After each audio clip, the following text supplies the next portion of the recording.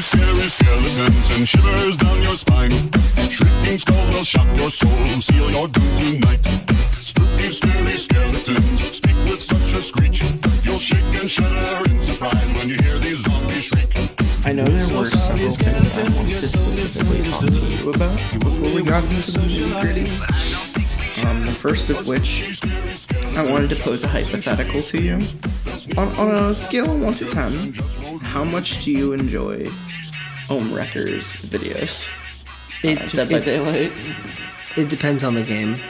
I tried watching one of his more recent videos with the Stickman game, the Stickman battle game, yeah, like the Smash game, and it's just like not edited as well as it could be if it's compared to like Dunkley and et cetera, et cetera. Sure.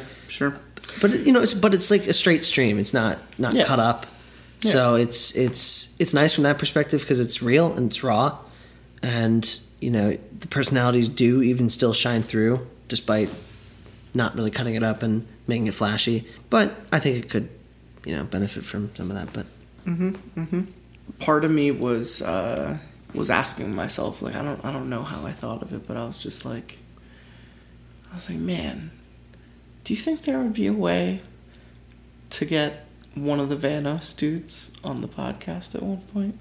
I don't mean like in person. I mean like almost Skype or almost something. do like an interview over like Skype or what's the other one? Discord. Anyway. And I was like, part of me told myself it would either be cartoons or Ohmwrecker, and I would definitely go for Ohmwrecker. Yeah. Just because I feel like I could probably talk to him for like an hour about his beta adventures with being one of the prime testers and play for free people who does Dead by Daylight. And is he doing Sea of Thieves?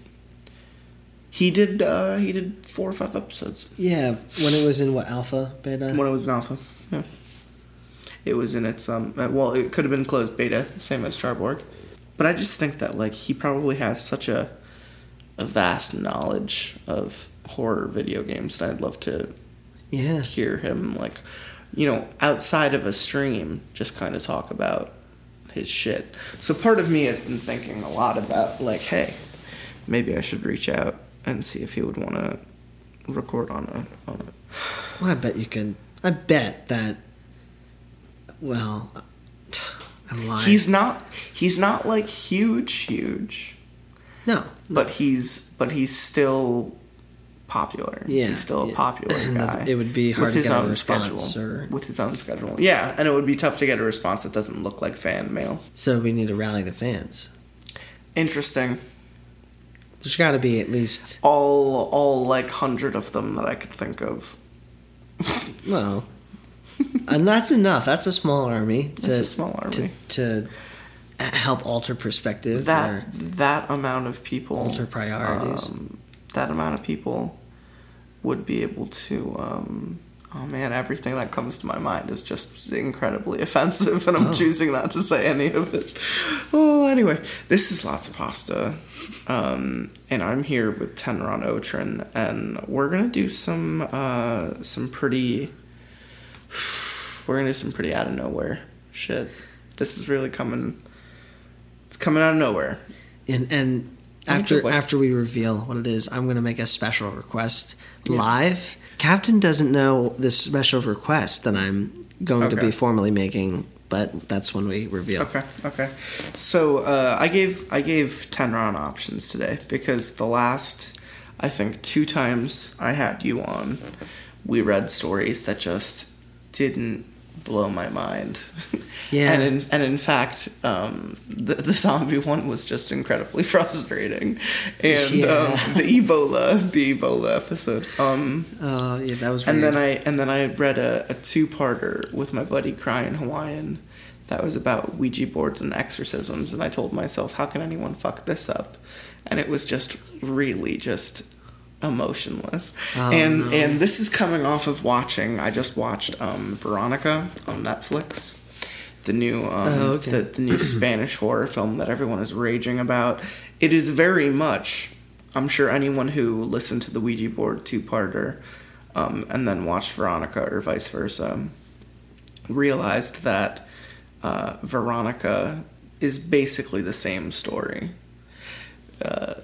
Girls find a Ouija board and then fuck with the process so much so that something follows the protagonist home.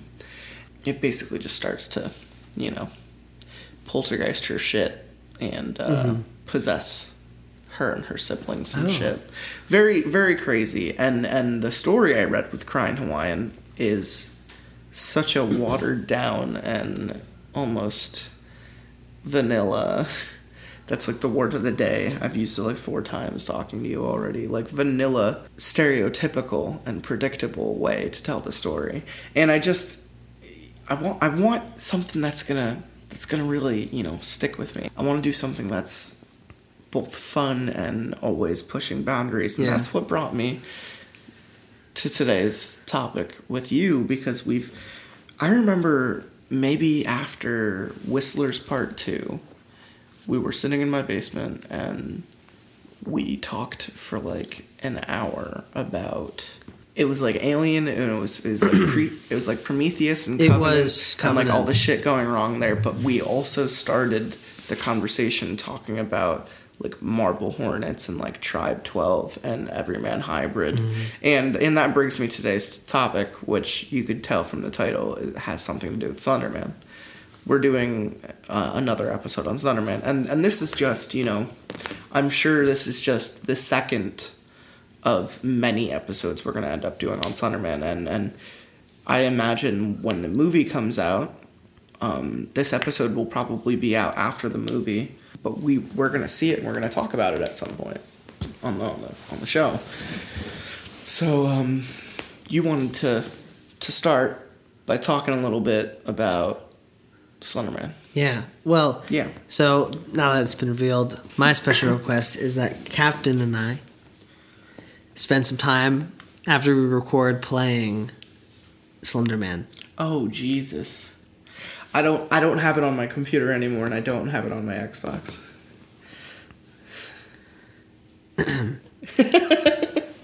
But I might find a way. We're gonna find. Actually, what we could do is do the original version of Slenderman. Yeah, I could get like a crack online. Yeah, and download it to my Mac. Absolutely, we could actually do put it on the. Sure. Wow. I was I don't know if I told this story on the show or in episode. We're gonna reference episode 16 a lot. You've listened to episode 16 several times. Episode 16 was with a different person. It was with Django. And I just think that each time I do a Slenderman episode, I'm going to have another person who feels strongly about Slenderman on each episode. Because I know for a fact, Disco D, Gestalt, Crying Hawaiian, they're all about Slenderman. And that's just 3 of like the 22 people we have on the fucking show. So Tenron Otrin is here with me today, and we're gonna do another episode on Slenderman.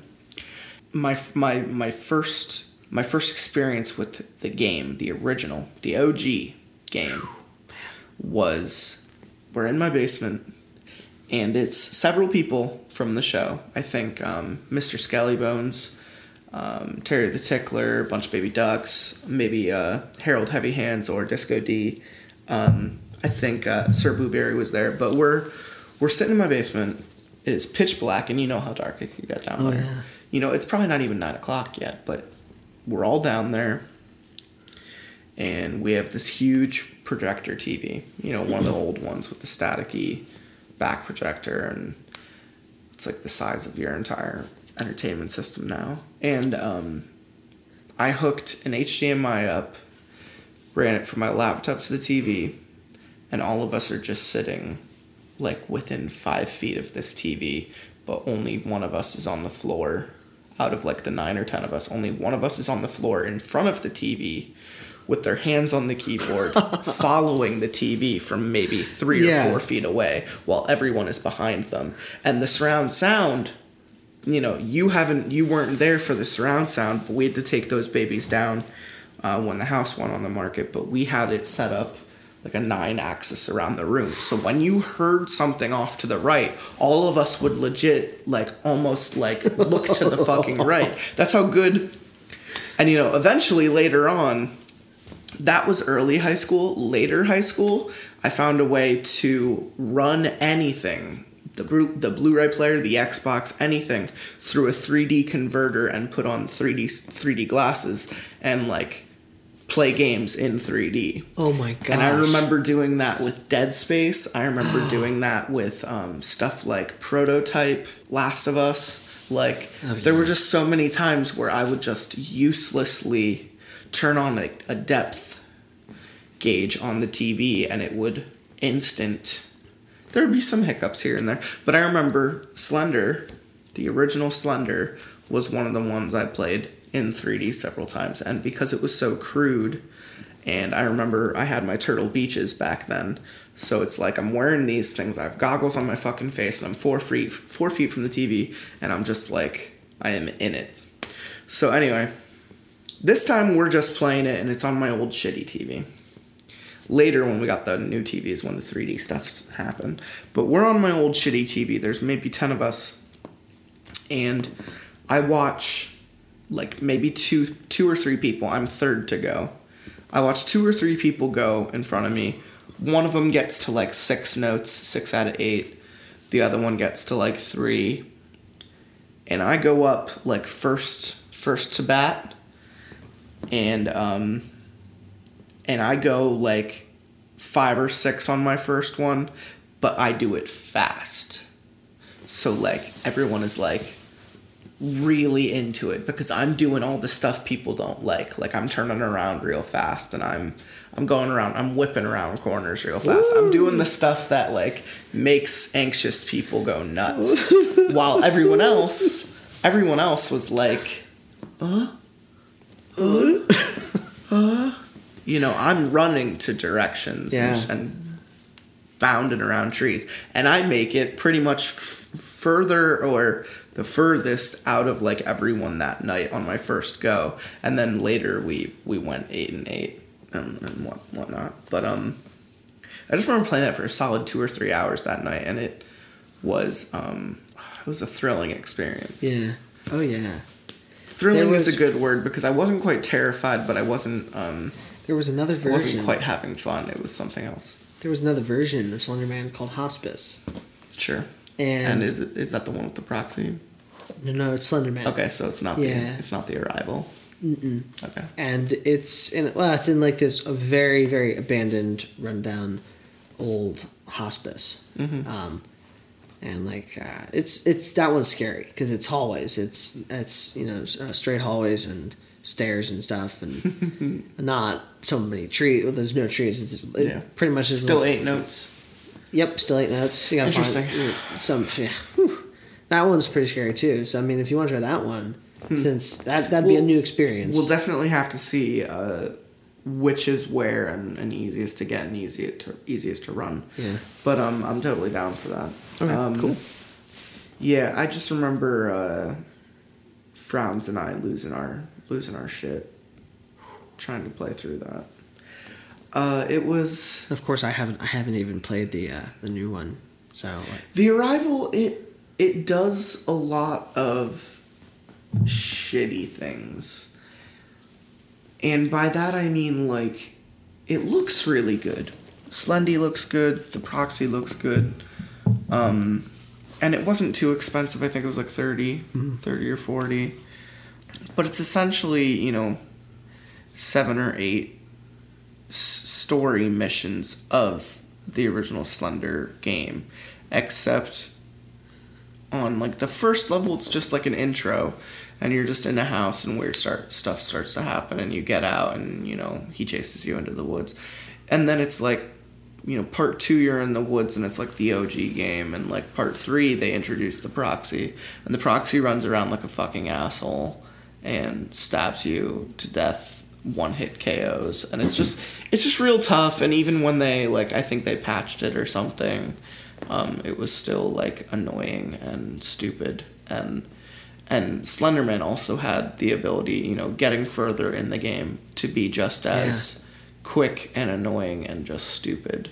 And I think that's the problem, is, like, not everyone can nail AI combat against something you can't kill quite like, Alien Isolation like the balance of using an AI with sight lines and how to avoid them. And it's very clear that The Arrival is just playing its AI like any other player. It's not scripted, it just runs. It's improbable, and it just, it could do anything.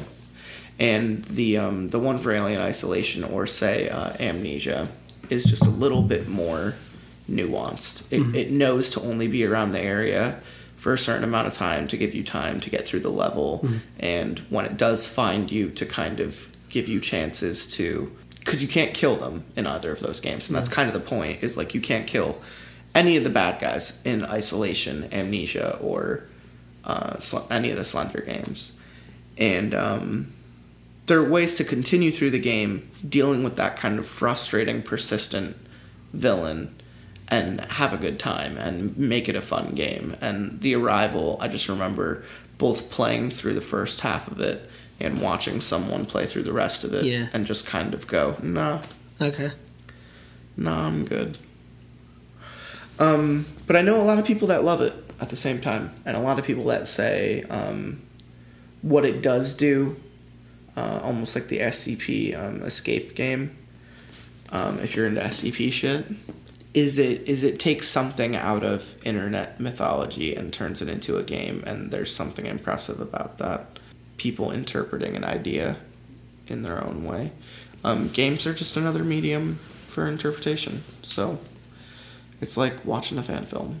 Just to bring it back a little bit, something that I remember hearing when everyone, just like with Five Nights at Freddy's, Slender Man, basically, the original Slender creator, when he was approached to make The Arrival, he said like a lot of things about what he wanted it to be, and like he wanted it to be almost completely opposite of what it ended up being. Interesting. And there was a lot of shit talking going on. You there. mean like it would have been a lot less, it would be a lot simpler of a design? Essentially, he wanted it to be more plot driven, almost like have you ever played Alien Isolation? No, I was gonna say like Welcome Home, or like oh my god, or like Dear Esther. Not jog my memory. Welcome Home. You're a girl who gets home to find that her sister isn't there, and you go around the house and you find like notes, and you find out that like your sister was like a closeted homosexual, and she's running off with a girl to the military, and they did some questionable things in the house, like Ouija board and sacrifice. Is it like a first there person? Are darker undertones. Yeah, it's first person. First person. It's first person. Move around and then hit like memory points here and there. There was another game that there are several games like that, but yeah, they had all died, and they were like, it was like in England, in like the countryside of England, and that's the many lives of whatever. Hasn't. Well, anyway, we're getting way off topic. We're getting off topic, but yeah, no, he wanted it to be more of a narrative. He wanted it to be more of like a plot-driven experience, and essentially all it is the original game Slender in 7 different settings with a really bad AI chasing you around. Interesting. And there is no time to really, walk around and build your character. Or, he wanted it to be like Marble Hornets. He wanted to make a game of Marble Hornets. Sure. And unless you're making an ARG, that's just not going to happen. So, anyway, today we are reading some Slenderman bullshits. I guess shout out is this week at the time of recording this is this Friday. A Quiet Place comes out on Friday, and I think I might go see that tomorrow night. I'd go see it with you tomorrow night if you do. You want to go see A Quiet Place? Depends on what time you'd want to see it. I'd be back down here. We'll talk. I do really want to see it though. It looks really cool, and I love John Krasinski, and I love creature features. I'm a slut for creature features. Yeah. The trailer is good, but maybe that's a bad sign. No, there's a lot of early buzz from film fests for it, so okay. I believe the buzz. Like I loved The Ritual recently on Netflix. Really awesome creature feature. Really cool creature design, and I think that's all I really want. I want a seriously acted, like the actors buy into the shit that's going on, and they're not just phoning in their entire performance. And John Krasinski never really does that. Yeah. And I haven't really seen Blunt do that either. She's always pretty into it. It'll be the kids that make or break it. It will be the kids that make or break it, and if they're annoying and they die, then it'll be a good movie. So, like The Road. Anyway, so oh no. Well, in The Road, the parents died, but regardless, the kid made that movie. Oh no. We're reading Slenderman shit. We got to get back to Slendy. What's your gateway to Slendy? Marble Hornets. Pretty gateway, like, how I got to it. Yeah, Slenderman. The easily most beautiful ex-girlfriend that I had when I was a sophomore. She was a senior. Ooh. Yeah. I did the freshman. I did the freshman, senior, freshman, junior, freshman, sophomore thing. Jeez. Good Lord. Until I was a senior, and then it was date the junior. Well, that's all right. Date the junior thing. You know, date whoever you want. You know. You were dating Beautiful Girl. Oh yeah, and she like mentioned to me at some point, "Have you heard of Marble Hornets?" And I hadn't heard of Slenderman before this, so I'm like, "Nope, I haven't." And she was like, "You gotta watch it. It's really scary, but it's like really really like a good story." So I began to watch it late at night on a weeknight, and I watched, like, at that point it was only the first 10 or 15 episodes released. It was back in, I don't know what years, like 2000. I was gonna say, this is like 2004, 2005. Later. No, yeah, it was 2008. Like 8. Yeah. I just remember in the origin of YouTube wasn't bought by Google yet. It wasn't this big thing. Marble Hornets was one of the biggest things of small YouTube when it wasn't the big G. Everyone just bought into it. It became this real thing. It became this, like, living, breathing thing that people were developed in, and they read conversations, and they followed forums, and they basically played the ARG of Marble Hornets. And the fact that they did that, and they were the first to do that, one of the coolest fucking things. Cemented them in history. Yeah. For being the best part of Slenderman, I think. You know, a lot of people talk about the Something Awful forum. A lot of people are probably going to talk about the movie or the video game when they talk about Slenderman. But, like, the real OG, like the winner, the MVP, Marble Hornets of Slenderman lore. I haven't seen what's the other one called? Everyman Hybrid. Yes, and Tribe 12. I haven't seen either of those. Interesting. Tribe 12, if I remember correctly, Tribe 12 is about a guy doing a history project on his extended family. Ooh. And he's documenting it because his uncle's kind of nuts. Gotcha. And his uncle or grandfather or something starts to talk about this weird entity that's been kind of following him around since he, you know, got back from a war, or, you know, from the mainland, the homeland or something. You know, there's a lot of Der Grossman, German shit going on. And it just, you know, he devolves. The protagonist devolves and starts to see him and get freaked out. I like Everyman Hybrid more because they kind of, they might not have invented proxy like Marble Hornets did, or the, what do they call it? Is it the conductor? No. They don't call him Slenderman in the Man Who Watches? No, there's a name. Let me, Faceless Man? No. Nope. It's like Conductor or something. I always fuck it up, but now I need to, because we're in another episode of Slenderman, I have to get it right. Operator. Remember, I think the reasoning for calling him the Operator is almost the dial tone-esque quality of his meddling with things, like someone who's been on the other line the whole time. Yeah. Or someone who connects two things, two realities. I have to, before we dip into the actual story, do you have any cookies? I don't have any cookies. Fucking shit. God, Captain. Well, Captain. I had an ex-girlfriend I called Captain. Shit. Now it makes sense. It's just hard. And then the other one I have to talk about is Everyman Hybrid. Everyman Hybrid is real good. Yes. Everyman Hybrid is real good because it is 3 assholes filming almost like a workout routine over the course of a summer. And by the time they get to maybe episode 13 of talking about how their diets are going and how their progress is going and the activities they do, they slowly start to lose their shit because they're all starting to, notice things following them, and one of them isn't sleeping well, and it's starting to affect his attitude, and they think it's the diet or they think it's the meds, but it's not, But it's the funniest of the 3, and I think Everyman Hybrid is also the one where they really emphasize tentacles, the fact that it walks around on tentacles. Yeah. Tribe 12 treats it more like a god, and Marble Hornets treats it more like a creepy guy. Marble Hornets is more like a lurker. Yeah. Tribe 12 is like an anime god, like an anime monster, like a grudge kind of entity. Interesting. And Everyman Hybrid, it is very much like a monster, like multiple tentacled monster.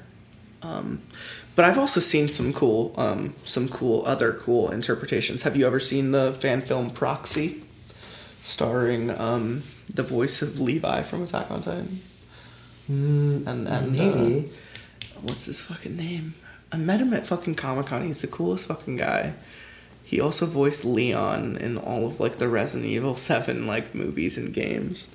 Anyway, super cool voice actor, super cool guy. I remember when I met him at Comic-Con, I was like, I really loved you in There Will Be Brawl and Proxy. And he was like, no one fucking talks about those things, but thank you so fucking much. And I was like, nice. There Will Be Brawl is...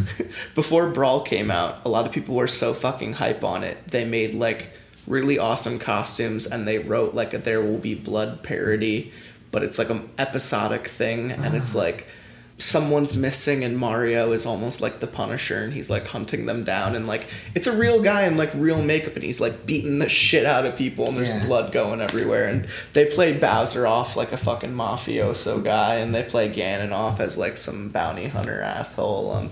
It's just it's really cool. King Dedede is a Jabba the Hutt character, who owns a casino or a slut den or something. Anyway, he played Ganon in that series, and he was fucking awesome. And then he voiced Leon in the Resident Evil 4 and the movies, and then he voiced Levi in the Toonami American dub of Attack on Titan. So this guy was really cool. He did a fan film in 2007 where they threw a couple $1,000 budget at maybe a 15-minute long Slenderman film, and it is the coolest fucking thing I've ever seen. I gotta watch You've never seen that? No. Cool. So we're gonna watch that later. Maybe we'll watch that at the end and then talk about it. We'll pause and then talk about it. But that would be a really cool way to end the episode. Yeah. We're gonna read some stories first. Is there anything else you wanted to Slenderman talk about before we dive into it? The first story? No. Okay. This is from a news source, which is the reason why we're doing this. It's the first time it's first stuff I saw on this site. It literally said top Slenderman stories, and I was like, I'm gonna go there. So I grabbed everything. It's enough to do several episodes, and we're definitely gonna do more Slenderman episodes after this one. That's a guarantee. But this website was called Graveyard Shift, which I kind of winked at because that's the name of a Stephen King book where it's a series of short stories. So the fact that this website is called Graveyard Shift and they have all of these short stories, and I found so many about Slenderman, is really cool to me. But the first one we have is called Knock in the Night, and I don't like that. That makes me anxious. Imagine you're in bed in a house by yourself. Yeah. And you hear a knock at the door in the middle of the night. I would freeze. I'd stay underneath stay in my bed. blanket. I'd stay in bed. I'd make sure my doors were locked. Yeah. Yeah. Or hide in my closet. Well, yeah, of course, obvious. Hide in the closet. So I wouldn't leave the door locked if I hid in my closet. Huh. Interesting. I'd make See, sure. I would lay on the bed without my clothes on, and then they'd be the scared one. So it develops into an adult film. X rating, operator rating. An adult film. So this is going to be starring Captain Death, Tenron Ochan. This is going to be Tenron reading Knock in the Night. It is incredibly hot where I live during the summer. No one leaves the air-conditioned paradise that is their home unless they absolutely have to. Watching the news one night, the weatherman, speaking in his usual drone, informed us that there was a heat wave incoming, and that it would be even hotter than it normally is over the weekend. It must be like Florida or Georgia or like Nevada. Oh, hell no, my husband says to me, clearly irritated. Well, why don't we go to my grandpa's cabin Friday night to avoid it? I replied. Well, sorry for the accent.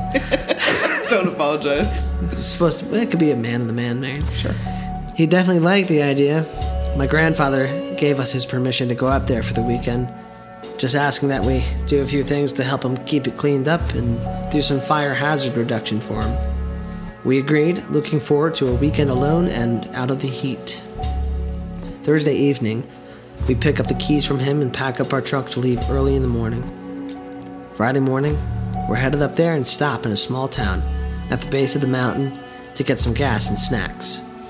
We're standing outside the truck, eating push pops, waiting for the gas to pump when my husband smiles at me wryly.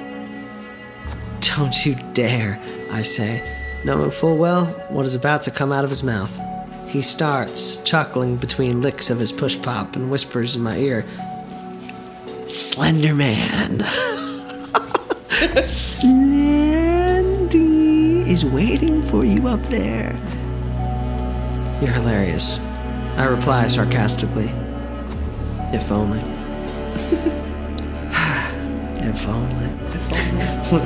If only. You must carry Slender Man up the mountain, or else you will be cursed for all eternity. Would you be more scared of Slender Man appearing in the forest? Or Madame Zeroni all the way.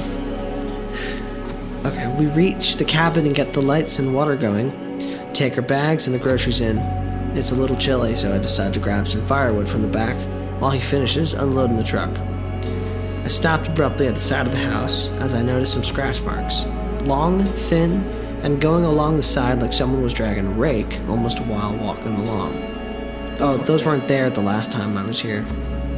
But it had been a very long time since I had been there, so I shook my head and continued on to the back to grab a few logs. The rest of the day goes by without incident. We go fishing, ride the ATVs, make some s'mores. We're sitting comfortably, cuddling on the sofa, flipping through channels on whatever the rabbit ears on the TV would pick up, when we hear scratching and knocking along the side of the house. My husband must have felt me tense up because he immediately says, "It's probably rats." I look at him and say, "Are you fucking kidding me? Rats? No way." The sound suddenly stops. It doesn't start up again. So after an hour or so, we go to bed.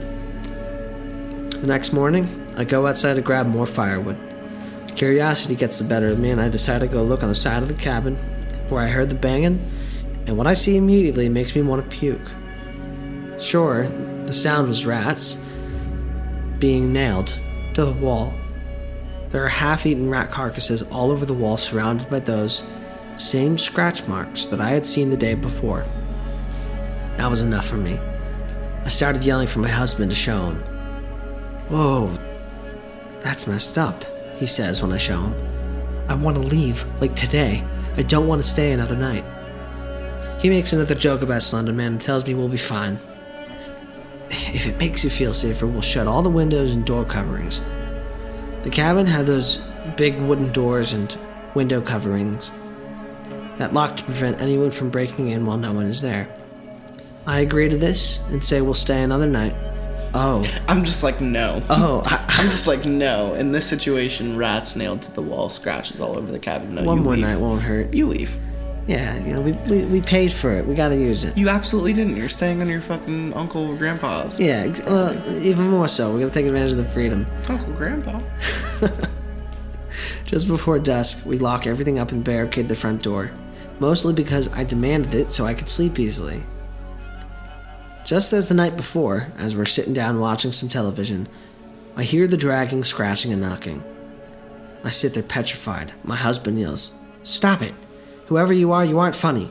Just as he says that, the knocking intensifies and we hear a deep growling through the cracks in the wood. Puffs of breath say in a crackling, inhuman voice, "Come out to play with me." I run up the stairs faster than I had ever run in my entire life. Heart thundering hard against my chest, barely able to breathe. I hide under the covers. What the heck? What the heck that's going to do, I don't know. Oh, that's just oddly worded. It's very oddly worded. What the heck that thing's gonna do, I don't know. But it brings me an inkling of comfort. I sit there cursing my husband for not leaving when he had the chance. Curse you, husband. Whatever's out there laughs in the horrible voice for hours.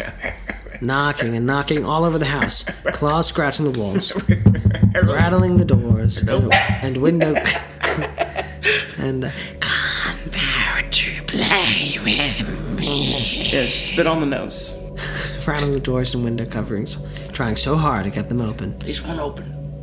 Eventually, it stops. We fall into an uneasy sleep. That morning, we pack up our shit in a hurry and get into the truck. The house is covered in torn in half animals. Raccoons, squirrels, foxes. There's even half a deer on the deck.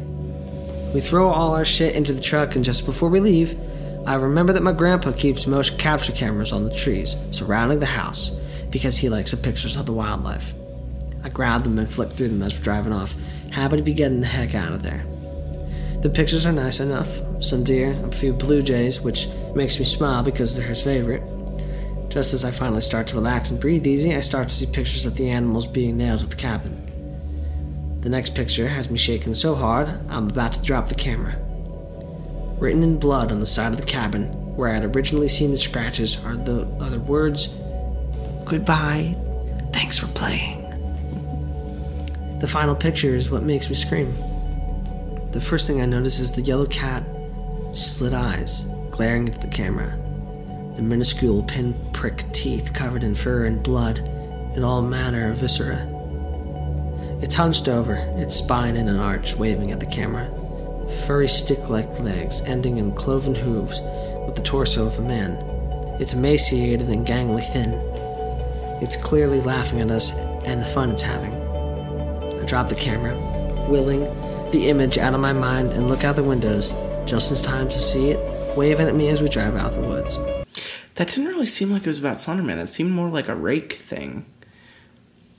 Maybe it's just called Slenderman because the husband is like, Maybe that's the only reason they bring it up. Which is really interesting that they use it as a mechanism only to then subvert it. I mean, it's not... It wasn't a great story. Just off the bat. No, out of the way. But out of the way quickly. Great practice for my accents. Absolutely. I mean, it does all the right things, I guess, a horror movie would do, but it's also entirely predictable in the same sense that, like, why would you stay there another night?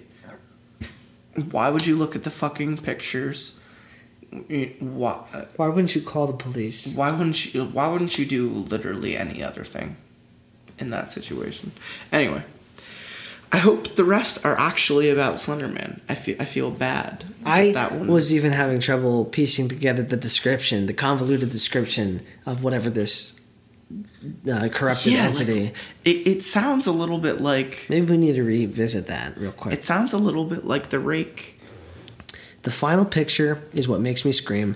It's a picture of yellow cat slit eyes glaring into the camera. The minuscule pinprick teeth covered in fur and blood and all manner of viscera. It is hunched over, its spine in an arch, waving at the camera. Furry stick-like legs ending in cloven hooves with the torso of a man. It's emaciated and gangly thin. It's clearly laughing at us and the fun it's having. I dropped the camera, willing the image out of mind. You know, they say Rake and Slendy almost work in tandem with each other because they're both not necessarily... You know, at this point, we had read several Rake stories already. You just probably don't remember them.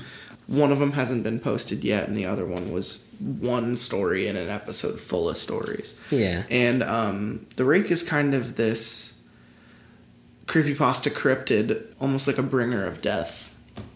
And he kind of flirts with death, like the idea of death, and he'll sit at people's beds or attack them in their yards, and he'll tell them like when they're gonna die. Yeah.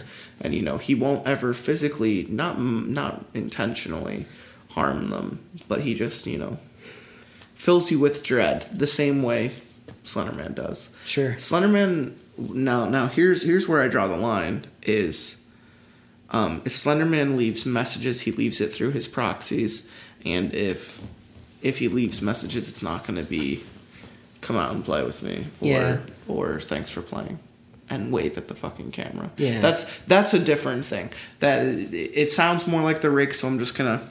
Sure. It fits the setting too. They say the Rake is almost like a northeastern kind of, you know, woody creature. All right, let's hope this next one is actually about Slenderman. Yes. It would suck if all of these stories are misinterpreted as just mentioning Slenderman. If it's an absolute fail, sub the episode first stream of Slenderman. Yeah. The not Slenderman special. What lurks in the backwoods? It was the camping trip we had all been waiting for. Weeks of meticulous planning had ensured that we had nothing left to chance and that we would leave the city with nothing but confidence and excitement. Hoorah. Hoorah. It was a long weekend, meaning we had 3 nights to explore the seemingly endless expanse of beauty and nature that was Algonquin Park, Canada. 2 of my friends, Jeremy and Jacob, with a K, had booked us a camping site deep in the backwoods. Jacob, nestled right in the middle of the infinite amount of calm lakes and tall oak trees. Every variable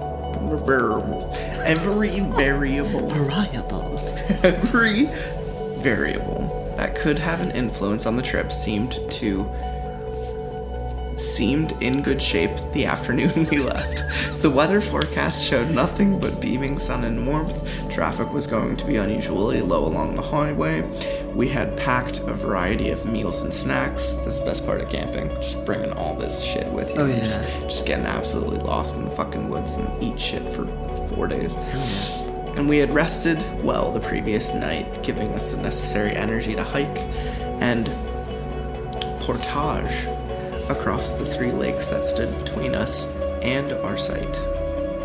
At 3 p.m., we packed our bags in Jacob's car and hit the road. There were 4 of us: Jeremy, Jacob, Mick, and Eli. Jacob is right. Eli and Mick myself. and Eli. Oh, they're all Jewish. Sons of Israel. It was the middle of the summer, so we figured we had until about 9 p.m. to get to our campsites before sundown. As we had to paddle across long lakes, as well as navigate some steep inclines and rocky terrain, we simply couldn't afford to get caught in the dark. I'm so scared of the dark. What will I do? Do not be afraid, Joseph, son of Jacob. My father gave me this. My father gave me these flashlights, but he didn't give me any batteries. We simply couldn't afford to get caught in the dark, as it took 3 hours to get to the main access point. This left us with 3 hours to navigate through the backwoods to our site. In the car, the mood was jovial. Oh, hallelujah. We were happy to be done. We were happy to be done work for a while, and to be able to kick back, drink lots of beer, and smoke lots of weed. Yeah. Jeez. All the while completely free from the hustle and bustle of civilization. Yo, Mick, did you remember the pack? What does that say? Binger. Binger? What the fuck Remember to is pack the happening? binger. Jakob was listing off items to make sure we had everything, double checking and triple checking. Yeah, it's wrapped up in my camping pack. Once we get to this site and set up our stuff, I'll get it out. I was getting giddy. I'm so excited to just be on the lake, getting yod and sipping brews. Cracking open a cold one with them boys. It's been too long. Meanwhile, Jeremy was thinking more responsibly. We just gotta be sure that we have everything set up before we start drinking or anything. Setting up the tent and the tarp over top, creating the hoist so bears don't muck our food, and collecting a good bundle of wood to start the fire. He was right. The last thing we wanted was to be navigating in the dark while drunk or stoned trying to set up our site. Mick kept the mood relaxed. Don't worry about that. We'll have plenty of time. We'll split up responsibilities and it'll all be done pretty quickly. At this point, I could hardly contain myself. Being in the backwoods was certainly an intimidating thought, but my buddies were all experienced, and I didn't have any doubt that we'd be well prepared for the mission that was to come. I fell into a nap. I couldn't control myself, and then I fell into a nap the rest of the drive and woke up just before we got to the access point. When we got there, Jakob and Jeremy quickly got busy loading the canoes with our gear, while Mick and I went to buy some extra ice for our coolers. When everything was ready to go, we launched ourselves from the beach and began paddling. The mood changed quickly as we realized what we were up against. The wind had picked up considerably, creating choppy waters that looked a lot of effort to paddle through. By the time we had reached the second portage, it was nearly sundown. I think we were all getting antsy, but it took Jakob speaking up to get us to make a decision. "Kay, the sun's already starting to set. We're definitely not going to make it to our site tonight. I think we should just take the loss and set up one of the open sites next to the lake." Jeremy was hesitant. "How do we know they're not all booked? Someone could show up and kick us out, and we really won't want to have to set up twice." I decided to intervene. "It could happen, but there's lots of sites on this lake. I'm with Jakob. I don't think we have a choice. We can't navigate in the dark."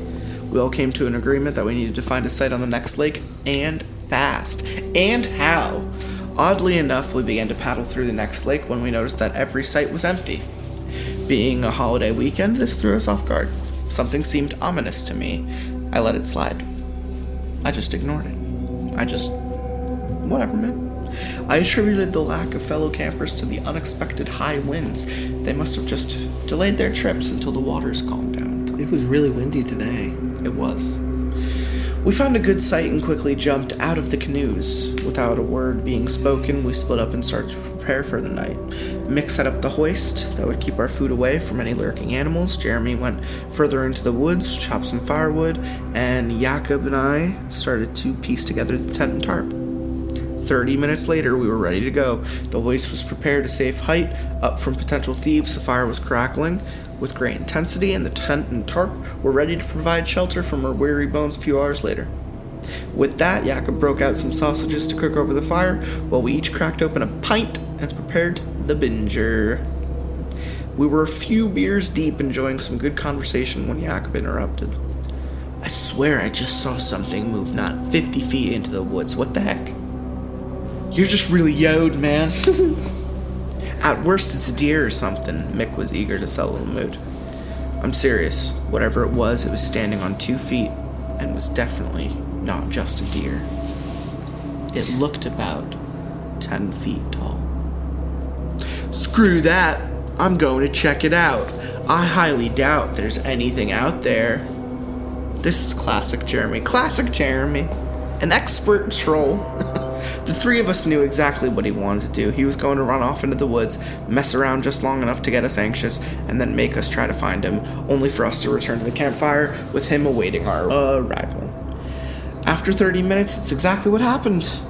I'm glad that we just keep reading the same shit over and over again. I was the one who broke. I ushered Jakob, sorry, that was a slip, and Mick to come with me. I just keep thinking that he's some stereotypical Irish guy. They grumbled but eventually followed suit. I figured the sooner we gave in to Jeremy's troll, the sooner we would be back around the campfire enjoying ourselves, if only. We grabbed the flashlights we had packed away and began the hunt. It seemed so ridiculous, but deep down I thought it was some sort of fun. After 15 minutes, that fun had worn away into slight desperation. Guys, I don't think even Jeremy would put us through this much. Something's gone wrong. I think he got lost. Yo, Jeremy, are you yoked? What is with this shit? I've never heard that in my life. Whoever invented this, it never stuck. And if this is a Canada thing, stop. Yo, Jeremy, are you yod, bud? Yo, Jeremy, are you yod, bud? Eh? You yod, eh? Yeah. I yelled, half-jokingly, trying not to get too scared. A few seconds after I had finished my sentence, a faint scream broke the silence. I'm not gonna lie, I was terrified. Some would say, at first I was afraid. I was petrified, thinking, I can never live without you by my side. Or without Jeremy getting yod. I started trembling. We all looked at each other with grave concern before Jakob had decided he'd had enough. He's trolling us. He's probably laughing his rear off right now, thinking we're terrified. I'm not going to entertain it anymore. I'm going back to the fire. Soon enough he'll come back and he'll have learned that we aren't going to give in to his antics. Jakob was pretty clear about his intentions. Mick agreed. Didn't seem too interested in looking any further. I was so terrified that I just wanted to stay with the other guys. So we started back towards the fire, feeling slightly uneasy, but confident that Jeremy would come back in a short while. That's when I made the mistake of turning back and flashing my light into the deep dark woods. I saw it for only a split second before it dashed behind a tree, but it was unmistakable. Just as Jakob had described, whatever this thing was, it was freakishly tall. That, or we were actually both just yod. You're a little yod, aren't you? I was frozen. He's not feeding me, folks. I was frozen. I couldn't move. I flashed the light onto my arms to see nothing but goosebumps. My mind raced with every possibility, settling on the horror that Jeremy could be gone for good. Finally, I forced myself to speak up. Hold up. Hold up. I just saw something. I swear I'm not messing around. It was just as you described, Jakob. I keep wanting to say Jacob. Jakob. Tall. Really tall. What if it took Jeremy? This is dumb. I think we're all just drunk and high and in need of sleep. Jeremy is doing his thing and he'll come back soon. Like we said, he'll probably be back at the fire when we return. Mick was doing his best to keep us calm.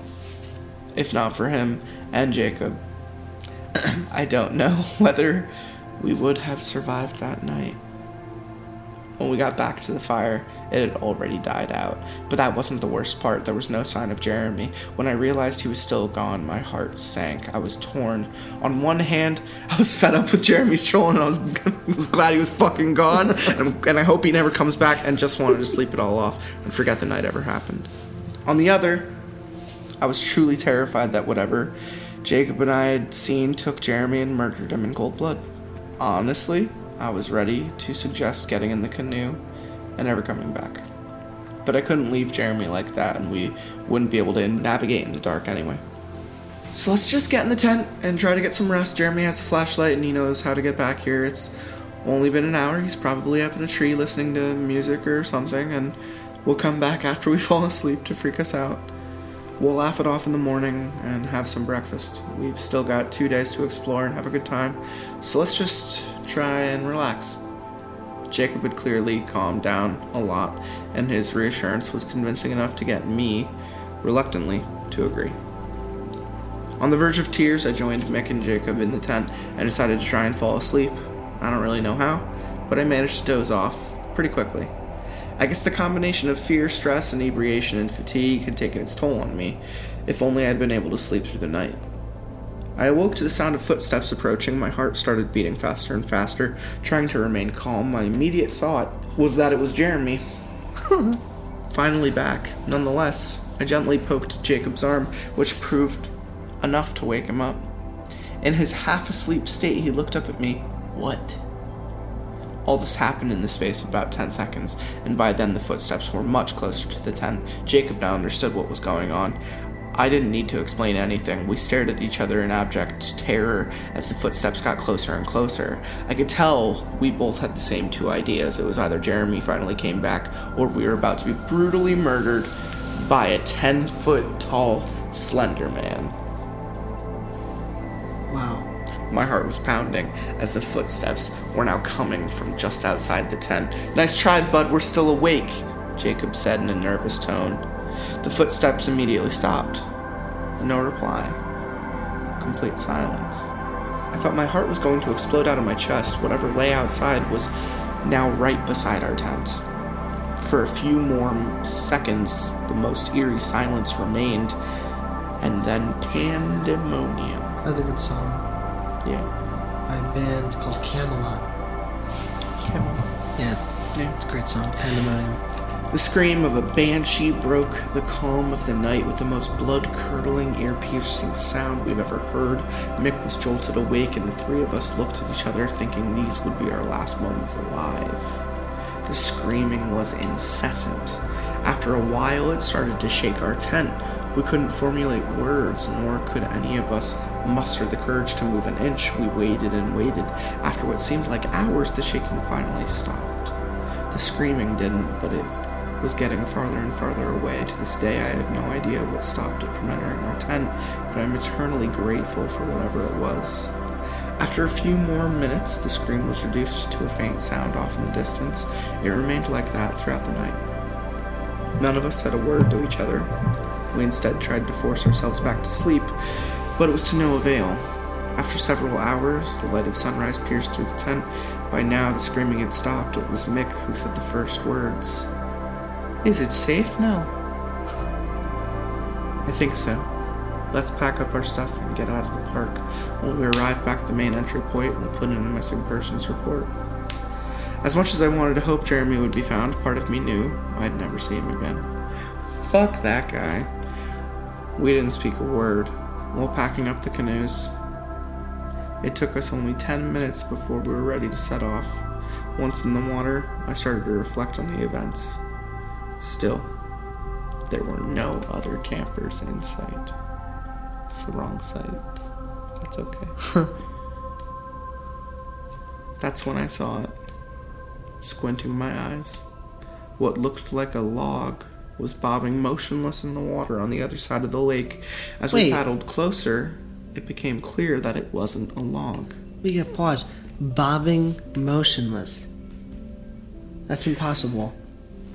It's I think they're comparing it to a log is just a size thing. I think to imply that it's bobbing in the water without moving its limbs or anything. Yeah, I think it's obvious it should be a person or something. I see, okay.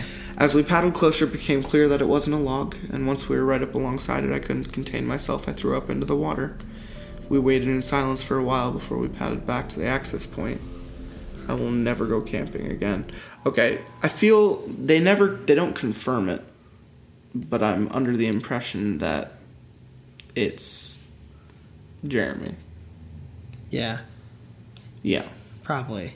Which is the bobbing motionless thing. Is if a body is floating, but not moving, then it just kind of wades. Overall, the writing quality of these stories is not great, but they're doing the Slender Man things. Yeah. They're doing the main things that Slender Man is known for, which is, abducting younger people. Sure. Tossing their asses in lakes. This next one's called The Thing in the Yard. I'm not talking about my dog. My friend, Anna, called me and asked if I could take over a babysitting job for her. Anna had the lead in the school play, and she had to go to dress rehearsal. "I can't babysit," she moaned into the phone. Anna, "I can't babysit," she moaned properly into the phone. "They'll give away my part if I skip rehearsal." Anna and I both knew that the theater teacher, Mr. Olsen, wouldn't actually give her part to someone else if she had missed rehearsal. Anna was overly dramatic about everything. I guess that's why she was cast. It's me, Mr. Olsen. So on the nose. What a disgusting, disgusting devil. Mr. Olsen should be arrested immediately. Anna's dream was to go to a nearby college that was well known for its TV radio program. The college had its own TV station, and Anna was convinced that if she could get a part in one of them, she would be discovered by a big Hollywood agent. I had never met the family that Anna was supposed to babysit for, but I agreed to take the job. The character, like the motivation for these protagonists. I don't know who I'm going to be babysitting for, but you owe me big time. But out there, you got it, mister. I may have received no information about this job, but you owe me big time. You owe me big time. I told her as she gave me the name, address, and phone number. The Callahans were new in town. They had a formal event to go to, and they needed someone to watch their 7-year-old daughter, Emma, for a few hours. Perfect. That's premium target for Slenderman. 7-year-old daughter, Emma, Little girls. for a few hours. They were willing to pay me $50, and they promised to be home before midnight. $50, wow. Emma was a sweet little girl. She had curly blonde hair and big blue eyes. She was just learning to read, and after her parents left for the night, we settled in on the couch with a Junie B. Jones book. Emma was very adamant that I not help her in any way. Mommy says I have to sound it out, she said matter-of-factly. After finishing the book, I put Emma to bed, and then went back downstairs to watch TV. I found a nature documentary about meerkats. Hey, it was either meerkats or Kardashians. And started to watch. I was only about 15 minutes in when the TV suddenly lost its signal. The screen filled with white static. I was flipping confusedly through the channels when Emma came into the room, dragging along her blankie. There's a monster outside my room, she said in a small, shaky voice. Her face was pale, and I noticed that she was quivering. I turned and glanced out the window behind me. The waning moon was half hidden by clouds, but it was still light enough for me to see the backyard. The Callahans' backyard was large and bordered on a thickly wooded area. A knee-high stone fence separated the yard from the woods. There was a small plastic playhouse in the center of the yard. Something was standing next to it. This is a good one. I approve of this story. It stood on 2 legs, like a person, but seemed too tall and gangly. Its legs were abnormally long. I didn't get a good look at it, as it turned and darted into the woods, stepping over the fence as if it wasn't there. I didn't want to believe that I'd seen it. Heck, if Emma hadn't started screaming, I think I would have been able to convince myself that I just imagined it. I grabbed Emma, pulling her in close to me and trying to shush her. Shut the fuck up. My mind is racing. I really want a fajita right now. Hot veggies. Good carnita. Wrapped in a bun with some salsa. You're really hungry right now, aren't you? Ah, I'm such a pig. Captain. We'll get you some food after. Carnitas. Y pollo. My mind was racing. Andale. Arriba! But I knew one thing. I needed to call the police. Thank you. Great. The TV suddenly flipped back on. The screen showed Emma's empty bedroom. It was as if a camera had been set up outside her closed bedroom window. A low, gravelly voice spoke. We are coming. That's cool. The voice was soft and raspy, as if whoever was speaking was just trying to whisper and shout at the same time. I do like, I think I've said this before on a different episode, so forgive me if I'm wrong, but did you see the movie Sinister? Ethan Hawke. Sinister. He finds a man in the background of images of murdered families, and he's like an author. Man, and he's writing a book, and the family tragedy really sticks with him, and he starts to see a monster in the background. I might have seen it. I'm not too sure. So the movie's really good. Sinister is really good. It's really good for a number of reasons, but to summarize it, it's because they take everything that makes Slender Man good. An entity from another plane, a demon of some kind, can't be killed, beaten, or anything. Nothing. That just abducts kids. Kids go missing. And families get murdered. And it even goes as far as proxying the kids to murder their families. That's kind of the twist. This movie's old. It's like 2015. So, like, this shouldn't be spoilers for anyone. It's kind of like my spoilering of Midnight Meat Train's twist. So, here's this movie called Sinister about something that isn't Slender Man, but it proxies kids, and it abducts them to a different dimension, and it kills the families. And it's the perfect Slender Man movie, not starring Slender Man, and the only problem is that Bagul looks like the lead singer of Slipknot. Oh. So that's the biggest issue, is that Bagul, the stupid fucking monster in Sinister, looks like someone who listens to too much Disturbed. So ultimately... Disturbed? I mean, the movie is great, Bagul is not. So it leaves you with a weird kind of black and white feeling. Gotcha. Now, what makes this story good and what makes this story intriguing is you know, it isn't written well, but it's doing all of the things that, you know, Bagul did. It's doing all the things that Slender Man did to make a good Slender Man story. But what really brings it over the fucking stony fence in the backyard for me is the "We Are Coming" line.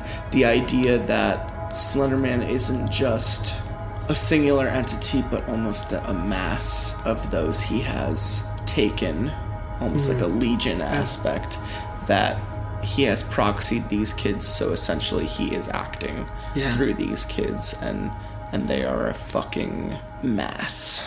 Yeah. And I've never seen that explored, not really. Marble Hornets has multiple proxies, but, you know, I just mean on this kind of scale. And Sinister does that. Mm-hmm. Sinister shows all of the dead kids acting independently, and it's very cool. It's a very cool movie. I jerked away from the television, scooping Emma up into my arms as I did so. She was screaming again, burying her face in my shoulder. I remembered seeing a landline in the den, so I ran into the next room. I picked up the phone, but didn't hear anything. Whatever was messing with me had somehow cut the phone lines. Emma clung to me, pressing her face into my leg, screaming hysterically.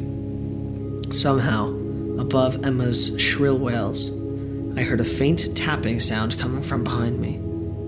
I turned. The thing from the backyard was standing right outside the window.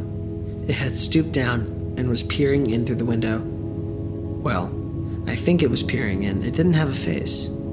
It had a blank, greenish-gray concave, as if its face had been removed out with an ice cream scoop. It was completely and totally smooth and featureless.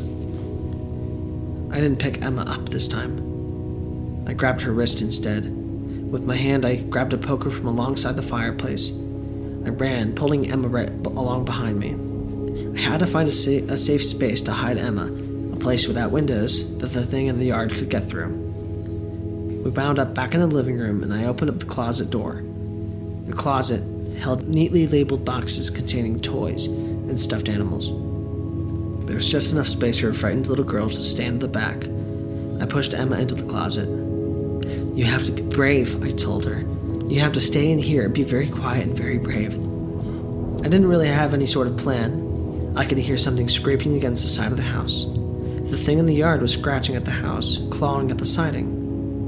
My mind was racing a mile a minute. I couldn't seem to hang on to a solid thought. Are you freaked out?" stammered Emma. "It's gonna be okay," I told her. "Stay here and be very quiet." I think she was about to say more, but I shut the closet door. I turned to the sliding glass door that led to the backyard. The thing was walking away from the window. It was coming towards me. It lumbered along slowly, moving in sharp, jerky movements. Its arms swung by its sides. They looked absurdly short in comparison to the legs.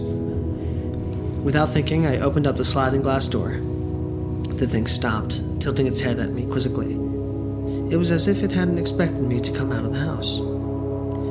I ran towards it, swiping the fireplace poker as hard as I could. There was a thick, crunching sound as the poker collided with the thing's legs. The legs buckled immediately, snapping backwards. The thing toppled, shrieking and squealing as it fell.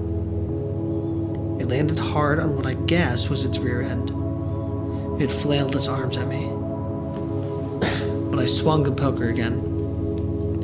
I felt it collide with the spot where the thing's face should have been. The thing stopped screaming and toppled backwards, slumping onto the ground. The backyard filled up with light. The heart was pounding and adrenaline had flooded my body for a brief moment. I thought that the sun had come up. I stumbled back, blinking. I dropped the poker without fully realizing it. People were pouring out of the woods, shouting and screaming at me. My legs gave out, and the next thing I know, I was sitting on the ground. A woman wearing jeans and a t-shirt was screaming at me. She had a set of chunky yellow headphones dangling around her neck, and what looked like a handheld radio clipped to her belt. At first, I thought it was a Walkman. She was waving her arms and shouting.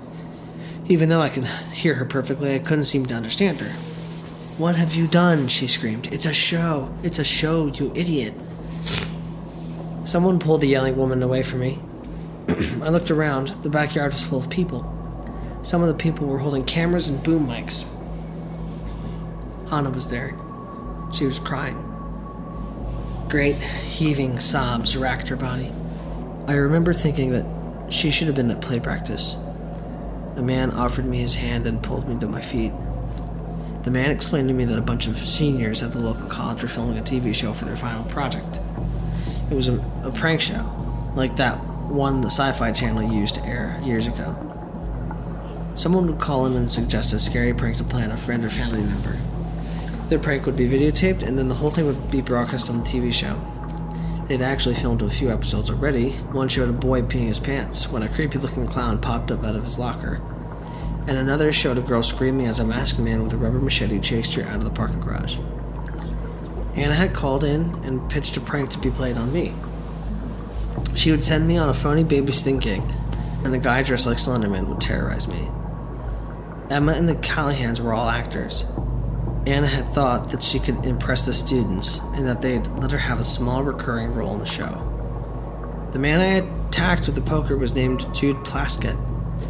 He had been walking on stilts. My first blow had broken the stilts, but left him basically unharmed. My second blow put him in a coma. He didn't wake up. Lucky bastard.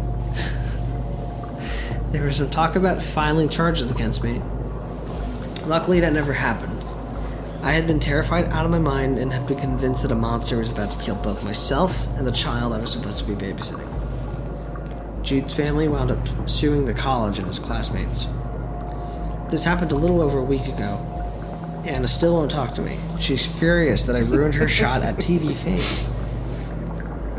What have I done? Anna, I love you. You'll be my star. I have failed you, Anna. You'll always be my star, Anna. Anna, I love you. I'm thinking Anna from Overwatch. Group up here. I'm pretty mad that she set up for such an awful prank in the first place. I can't sleep at night. I keep thinking about the horrendous crunching sound that the poker made when it collided with Jude's face. Boom. And lately, I keep thinking that there's something in my backyard. I keep waking up to the sound of bushes and trees rustling, but when I go to the window, I don't see anything. I don't know what I keep expecting to see. I don't really want to. See, now I like that, and I like the idea of that, and I think I like it so much because it's self-aware, and I get it, and I understand that that's the twist. But there's something about Slenderman that kind of fits in. There's a myth. There's a mythical entity that Slenderman might be. It's the idea that if you believe in something enough, you could give it life. I just forget what the name of that being is called. I think it starts with a T. Mm-hmm. And a lot of people think that Slender Man essentially is one of these beings that the more you freak out and the more you think it's real and the more you start to see it and the more power it gets, you know, like a Freddy Krueger kind of thing. Sure. And I like that about that story. That story handled that pretty well. I think it's safe to say that this is the last one we're going to read before we watch Proxy. Yeah. And then talk about Proxy for a little bit, because I'd much rather talk more about Slender Man stuff than read more, you know, kind of short Slender Man stories. And this one doesn't have a great title, which is misleading, so I hope this actually has to do with Slender Man. Because Slender Man, I don't know, Needle Teeth. I'm going to make a comment off Needle Teeth. I think Needle Teeth and I think Slender Man, I think of a homunculi from Full Metal Alchemist. God damn it! You and the goddamn homunculi. I love the homunculi. So here's my thing. When you introduce Needle Teeth, something like needly teeth, to the image of Slender Man, you get the monsters from the books and the movies of Miss Peregrine's Home for Strange and Peculiar Children, or whatever the fuck, which the guy even admitted, the guy who made the book and helped, you know, design them for the movie, the like faceless mouth, gaping mouth, tentacled monsters that those bad guys, the like soul eaters are based off of fucking Slender Man. They're not the first. The Silence in Doctor Who is based off of Slender Man. There's something called there's something in Buffy the Vampire Slayer. He's called like the Man in Black or something like that. Who's just this weird kind of ghosty ghost man with this like pale white face that follows around certain characters, like a visage of death almost. Slender Man has creeped up into so many different things. Yeah. But when you introduce Needle Teeth, we go into weird Tim Burton territory. Homunculi. The river was the color of whiskey and flowed like hot tar. Invisible cicadas jackhammered away, and the reeds and horseflies hovered, waiting to dive bomb unsuspecting ears. Ugh. We'd been hiking for hours and only just came upon the ruins. The stone foundations of the cabins had weathered the years much better than their wooden bodies and now splintered furniture within them. We didn't trust the walls to hold, but the bonfire pit was in good enough shape for our purposes. The coolers we'd lugged all the way up here were set down, and the boys immediately started to brag about who was best at starting fires. This expedition was all Tyler's doing. Classes had been let out a week ago, but we just got organized enough to coordinate who would buy the beer, and who had tents, and where we'd go for a long weekend in Algonquin Provincial Park. All of these were written in Canada.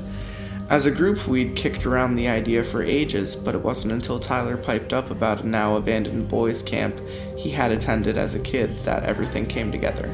The day was a haze of blue and gold, one of those perfect early summer daydreams. We had a lot of fun poking about the ruins of the old camp and even found some usable old pans and marshmallow roasting sticks in what had been the mess hall. By the time the sun set, we had s'mores and a good buzz going over the fire. Sean and Jana had recently hooked up and were in the obnoxiously clingy new couple phase. She sat in his lap and fed him bits of toasted marshmallow like he was a baby bird. Oh my god. Amy and Tamir had been together so long that somehow they spoke a language all their own of body movement and eyebrow raising. Tyler and I were the only unattached ones, and I think the others hoped this trip would push us together so we'd all be a group of couple friends. They didn't know yet that Tyler was gay. He'd only just come out to me in confidence, and so to deflect their pointed lines of questioning, I suggested a scary story contest. There were usual retellings. Hook Man, Slender Man, Goat Man. All of these are good. The Hook guy from Scary Stories to Tell in the Dark, Slender Man from Something Awful, and Goat Man from 4chan.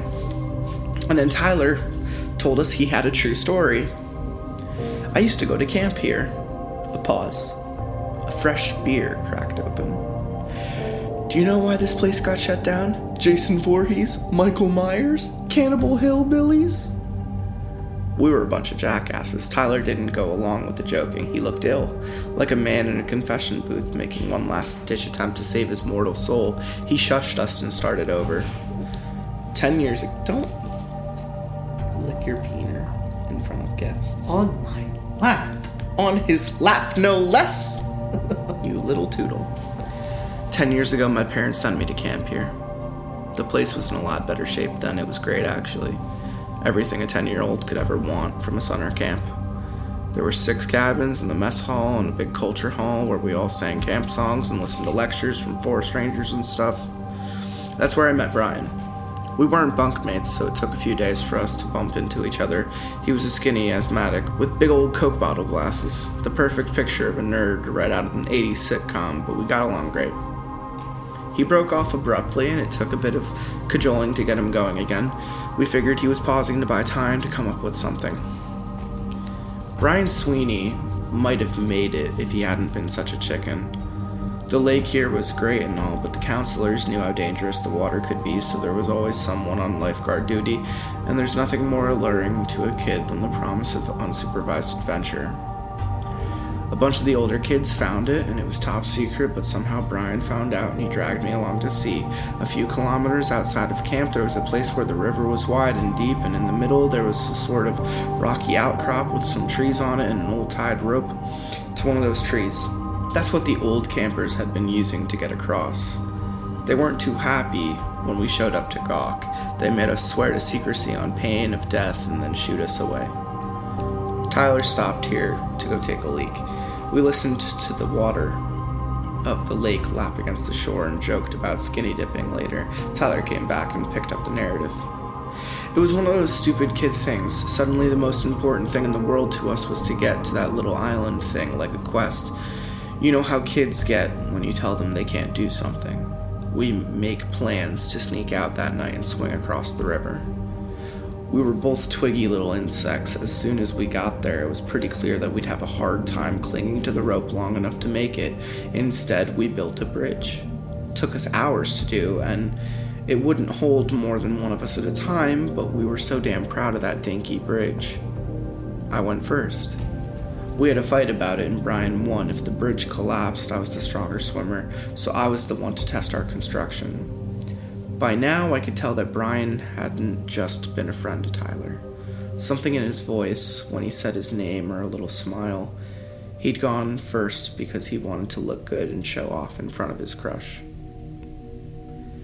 When I touched down on the other side, I couldn't help it. I jumped up and whooped in victory. I teased and taunted Brian until he joined me. The bridge dipped down in the middle and touched the water, and when it did, something moved down there. We could hardly see it in the moonlight, but it freaked Brian out, and he ran the rest of the way. I stood in front of him and looked over the edge. We booed Tyler for the false suspense, but it was clear he was pretty shaken up. You guys aren't going to believe me anyway, so I'll tell you. There was a face in the water. Well, sort of a face. Pale, with a big open mouth. Long, black hair. For a heartbeat, I thought it might be a dead body, but then it moved up at us. And we bolted. We screamed like little girls and scrambled up the biggest tree, which happened to be the one with the rope on it. The only reason we stopped climbing was because the branches got too small to hold our weight. We clung to each other and shook like leaves and strained to spot the thing again. It was like Jurassic Park. We figured if we kept quiet and didn't move, it might not see us. It was still mostly in the water. The thing was humanoid, but only barely. It was touching the bridge, touching it, and sort of sniffing at it, I think. What it had taken for hair was this puffy fungus-like growth all down its hunched back. The hands probing our bridge were also puffy, like they'd been in the water a long time. The fingers, weirdly long and thicker at the tips. But its face, Tamir, stirred the fire, and Jana snuggled even closer to Sean, if that were possible. It had no eyes. They just weren't there. The skin was all smooth, over the dents, but if it had eye sockets, they were empty. No nose either. Just these slanted slits. And the mouth. It was round, like a suckerfish, full of slender, pointed, needle teeth. We could see the mouth dilating and contracting, like it was breathing hard, and it looked up. It looked right at us, without eyes. It wanted us, and it wasn't going to go away. We waited. We were like rabbits pinned by the gaze of a hawk, prey. We knew we weren't getting out of that tree. The older kids might come back later, or they might not. We were too far away from the camp to scream for help. We were completely alone, just us and this monster. Brian wanted to wait until help came, but I knew we couldn't. What if it got impatient and decided to come up after us? We had the rope. We had a way out. One way or another. We argued in whispers while the needle-teeth thing paced the water below. We decided I should go first. We'd seen the older kids do it. How hard could it be? All you had to do was hold on and let go when the timing was right. We moved slowly down the branches, and the non-eyes of the needle teeth watched us the whole way. I'd have to hold high up on the rope to stay out of its reach. The landing site on the other side was muddy and worn down. It wouldn't be too hard to hit, like jumping from a swing on the playground. In my nightmares, I'm back there waiting to swing, just frozen. And in my nightmares, I can never do it. I can never let go. But Brian pushed me. I guess he knew I needed the extra momentum. It was quick. Letting go was the hard part. The mud was cold and harder than I thought it would be, and I scraped up my leg pretty good, but I made it.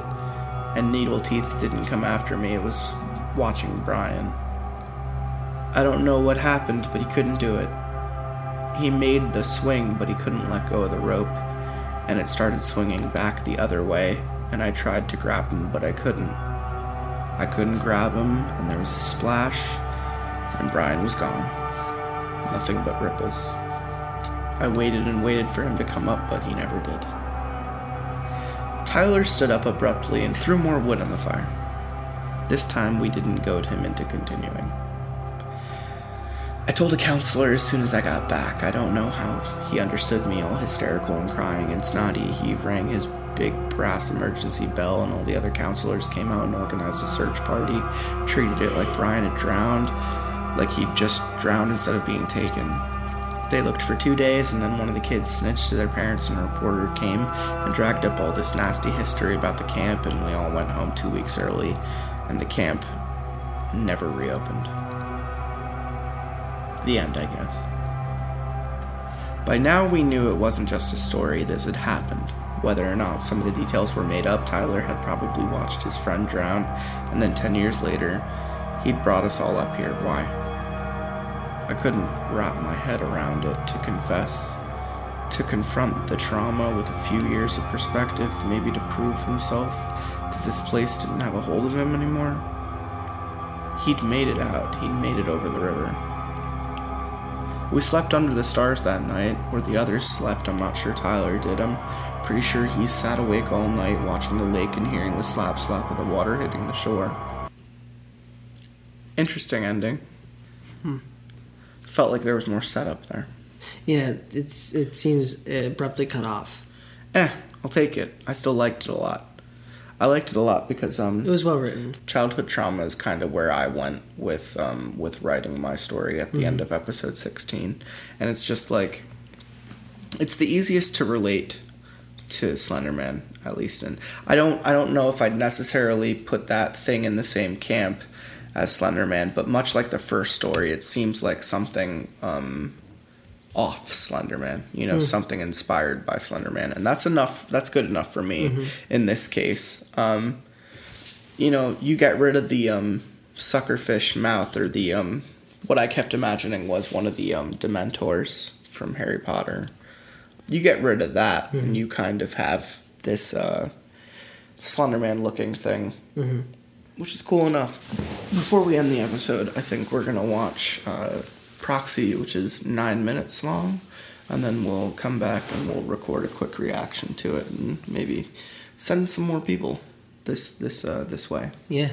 Just so that it gets more attention, because I think it's probably the best or the most fun adaptation. And I think to follow it up, have you seen the trailers for the new movie? Yeah, we'll watch those too, and we'll compare and contrast. It'll be a nice little conversation, nice little end piece. Okay, so we watched the Slender Man trailer for the new Screen Gems Sony movie, and we watched Proxy. What are your thoughts on Proxy? Based off the newest game, yeah, it's pretty good. I always found that actor really likable. Yeah. And for a 9-minute film, it's not terrible. I thought maybe my expectation was they were going to utilize more, I guess, the significant other as a tool for dramatic effect. But she was kind of like scarcely used, just when it was like necessary to progress the plot. Sure. There's only so much you could do. Being specific with who he is, outside of the growing insanity. Mm-hmm.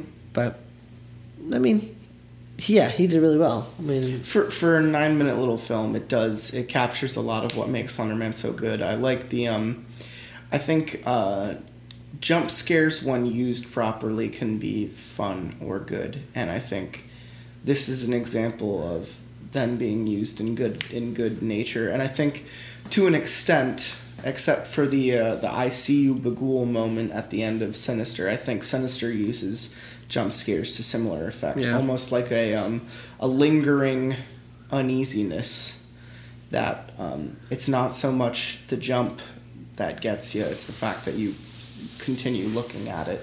Yeah, I remember watching that around the time of the release of the original game and thinking it was just incredibly well done, and it stuck with me as being almost like a budget-worthy attempt at doing like a movie. Yeah. And then, close to 10 years pass, and the first movie trailer comes out this last year, and we're all just kind of looking at it like, I mean, I like most of it. I just don't like a lot of the stupid imagery that we've seen from 1,000 other horror films. Oh, yeah. Maggots and long hair and J-horror shit and twitchy heads and twitchy movement. Like, no. Like, stop. Please, stop. Slender Man is literally just a being that watches you from a far distance. The beginning and the end of the trailer are great because it's the uneasiness of not seeing what's lurking in the trees and what's in the shadows and why the shadows grow so abnormally and why mist and clouds seem to roll in at uneven times. And like, I like that, and I like the proxy-ish nature that he has on people. Clearly the Slender Man movie that they're making is based off of the trauma that we talked about with HBO's documentary Beware the Slender Man. About the girls who killed that essentially proxying themselves and sacrificing trying to kill a third girl to sacrifice to Slender Man. So it's like the movie is gonna go there. The movie is gonna go to proxying. The movie is gonna go to kids killing themselves to get out of Slender Man's grasp. Like, it's gonna go several places, but what I want the most is to stay away from the kind of horror we've already seen. What we're used to. What makes Slender Man good is that he's not like most monsters, and he's not like most creatures, and I don't think the most terrifying part of Slender Man is not knowing his intent. Lacking a face just hides intent, and that's the scariest part of all. You can't tell where it's looking or what it's thinking. And minimal body language. Very minimal body language. There's a part I talked to Gestalt about, and I think episode 50, where it's just like the thing he does with his hands and how it like drapes over the girl's face at the one scene is very interesting. They make him almost alien-like in the trailer, and I don't know how I feel about that. I think there are several camps Slendy falls under, and I think like interdimensional being is one of them, and I get that. And that could have alien connotations. abducting people can have alien connotations, but ultimately I think he's something else entirely. I like creature features. I tend to think he's just a monster that just does monstery things and, eats kids, kind of like a Pennywise thing. I think, how what is always closely associated with Slender Man is the fuzzy screen, black and white, static. Sure. It's his effect on technology. Exactly. His effect on technology. Sure. I think possibly you could argue that he is purely not just psychological entity and not actual and physical reality, but he's a psychological entity.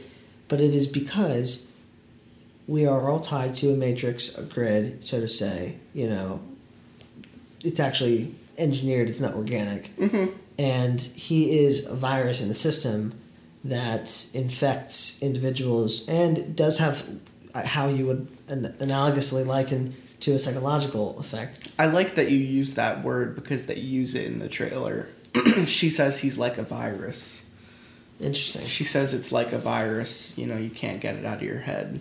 And we were talking earlier about the operator role, and that's akin to what you're describing. Is someone on the other side of this like matrix life that has the ability to adapt and almost affect people's systems, like a hard drive being manipulated. Sure.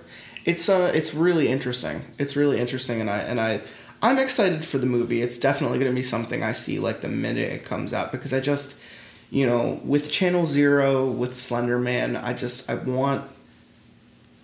want like no sleep, and I want creepypasta like horror connotations to continue to get adapted, because I think it's obviously with this show, the idea is that creepypasta's no sleeps and the overall internet storytelling, anywhere it goes, anything it does, is new and original, and at least the good stuff is. Mm-hmm. Obviously the bad stuff is stereotypical, cliched, sure, and predictable, and that's where I want. That's why I love Channel Zero, so I can't talk about it enough on this fucking show. I talk about it on like every episode.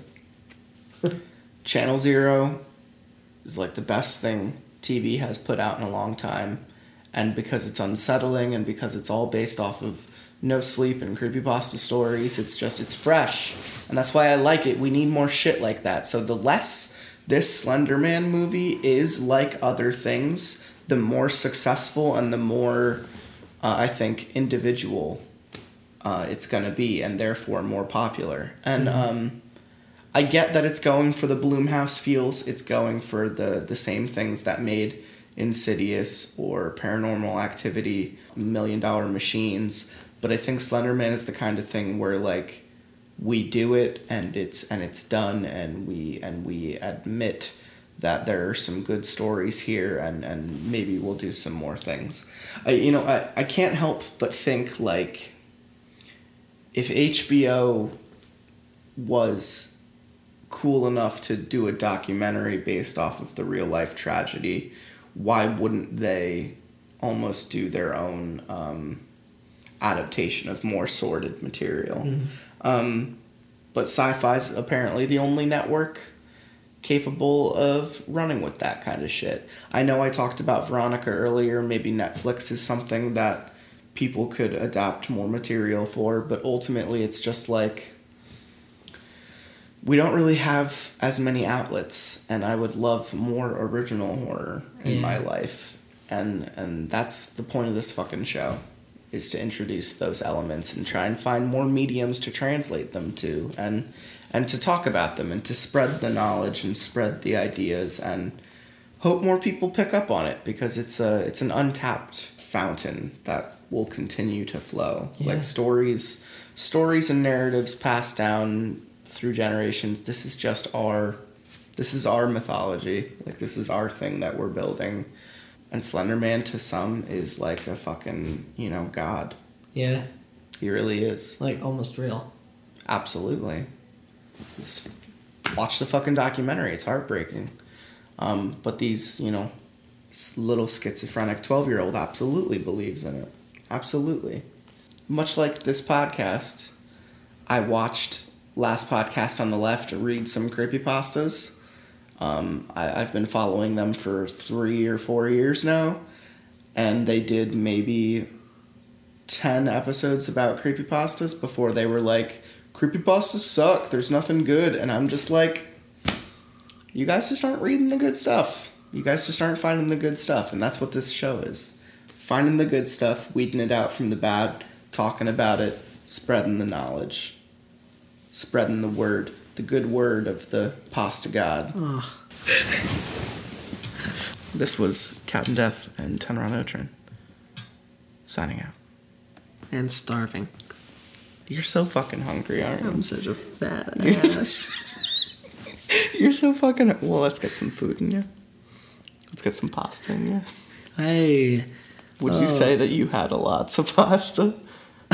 You wish you had lots of pasta. I'm not going to do such a disgusting juvenile joke like that. Ever. Forget about it. I don't know how to do like Seinfeld music, but like that's my best. That sounded Rastafarian. Oh, okay. We're ending it. 2 to the 1, from the 1 to the 3. I like good pussy and I like good trees. Smoke so much weed you wouldn't believe, and I get more ass than a toilet seat. 3 to the 1, from the 1 to the 3. I met a bad bitch last night in the D. Let me tell you how I made her leave with me. Conversation and